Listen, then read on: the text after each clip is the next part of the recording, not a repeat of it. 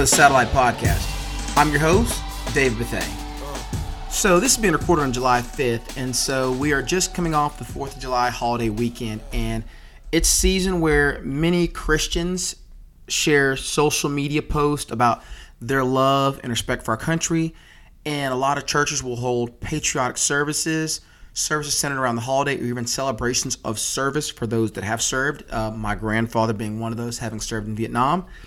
And these celebrations and this time of year fills me with a lot of mixed emotions as I get older. And I want to explain to you why by telling you two stories. One about how I think this kind of celebration of our country can be God-honoring, and another about how I think this kind of celebration of our country can be idolatrous.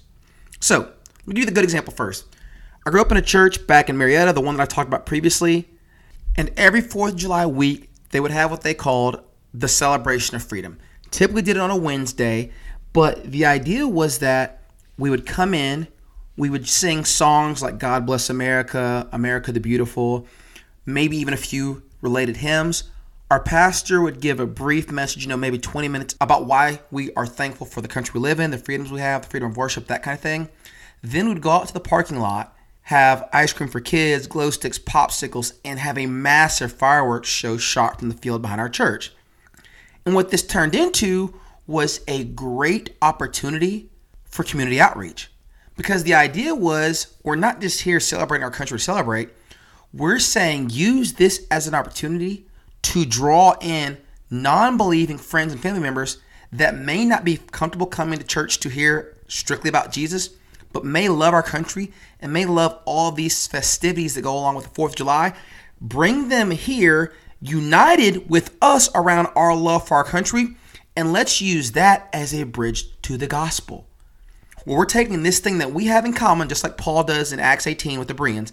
Let's take this thing that we have in common, that we share this passion and knowledge about, and let's bridge from there to the gospel. And let's do it in a way that's non-threatening by using the songs you're familiar with, the things that you're familiar with doing on these holidays. And let's use this to glorify God and build His kingdom.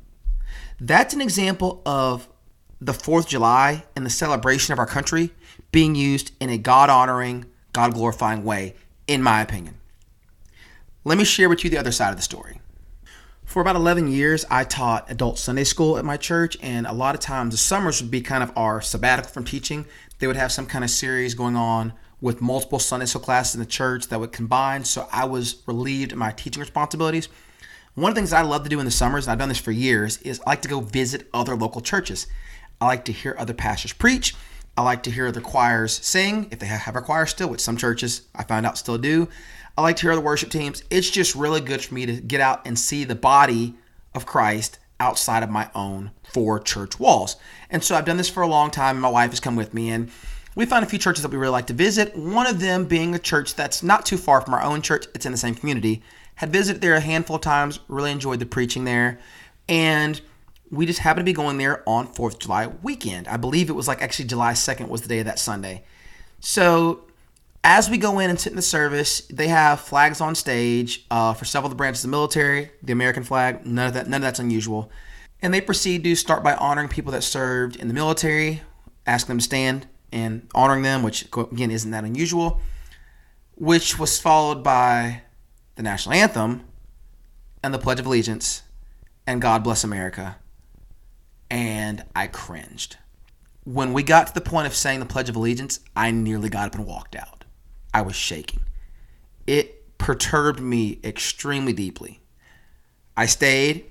Pastor gave a fantastic message that was centered on the gospel, and I just took it as a learning experience. And here was my issue. Imagine worshiping in the country of Russia, and at the worship service, they are pledging allegiance to the Russian flag, singing songs to commemorate their history, and declaring their love for the country as they sing the national anthem during the service. How would you feel about engaging in that? And the knee-jerk reaction is, but our country is not like Russia. Our country is X, Y, and Z that Russia's not. Well, guess what? They may feel the same way about America. And if you're sitting in a service where brothers and sisters in Christ from Russia are calling you unpatriotic because you won't stand for their national anthem, won't sing their songs, and won't announce your love for their country, you're going to feel some kind of way. And the reason why is because you would say in your head, wait a minute. We're here to celebrate the work of Jesus Christ and the unity we have in his body, over his body, through the blood. Do you see the point? And I have to say that people really need to understand that for many believers like me, the 4th of July is a complicated holiday as I wrestle with an appreciation for the liberties and freedoms that I currently have while trying to reconcile that with the history of racism and oppression that literally built our country. That's not an exaggeration.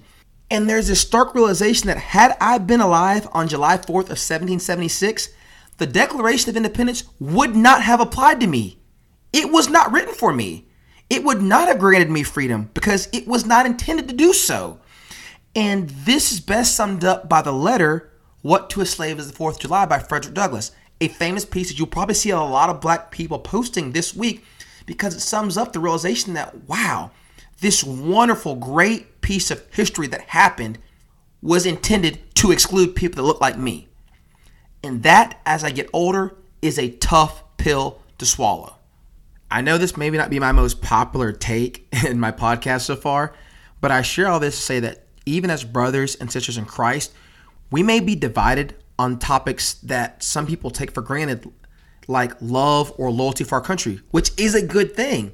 And I know that because it's a good thing, when other believers don't feel the same way, it's hard for people to fathom that their apprehension to express love and affection for our country could also be rooted in good motives. That's very hard for people to understand. It's a very nuanced and difficult conversation to have. And so it's much easier to just condemn them and say, you're unpatriotic, and therefore then to equate that to not having a high view of God and his work in our country, because in your mind, you tie the blessings of our country into God's work. And I understand that, but that's not how everybody sees it. So let us make every effort to ensure that we are not allowing those divisions into our worship, and certainly not building them in and putting up barriers and walls to people where we say to worship here and be engaged, you not only have to love Jesus, you have to believe these things about our country and feel these ways about our history.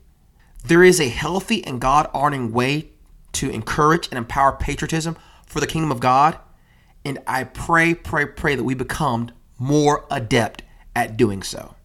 Last but not least, if you have not gone back and listened to last week's podcast where I interview a friend that has struggled for years with same-sex attraction, talk about the struggles, talk about how we should respond as the church, and talk about what that means for him in light of the gospel, please go listen. It is probably the most important podcast or work that I put out into the social media atmosphere in my entire life. You need to go listen to it. It's long, but it is so worth it.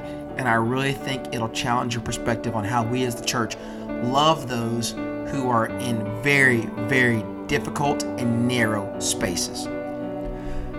This has been Dave Bethay for Satellite Podcast. That's it for today. Thank you for listening.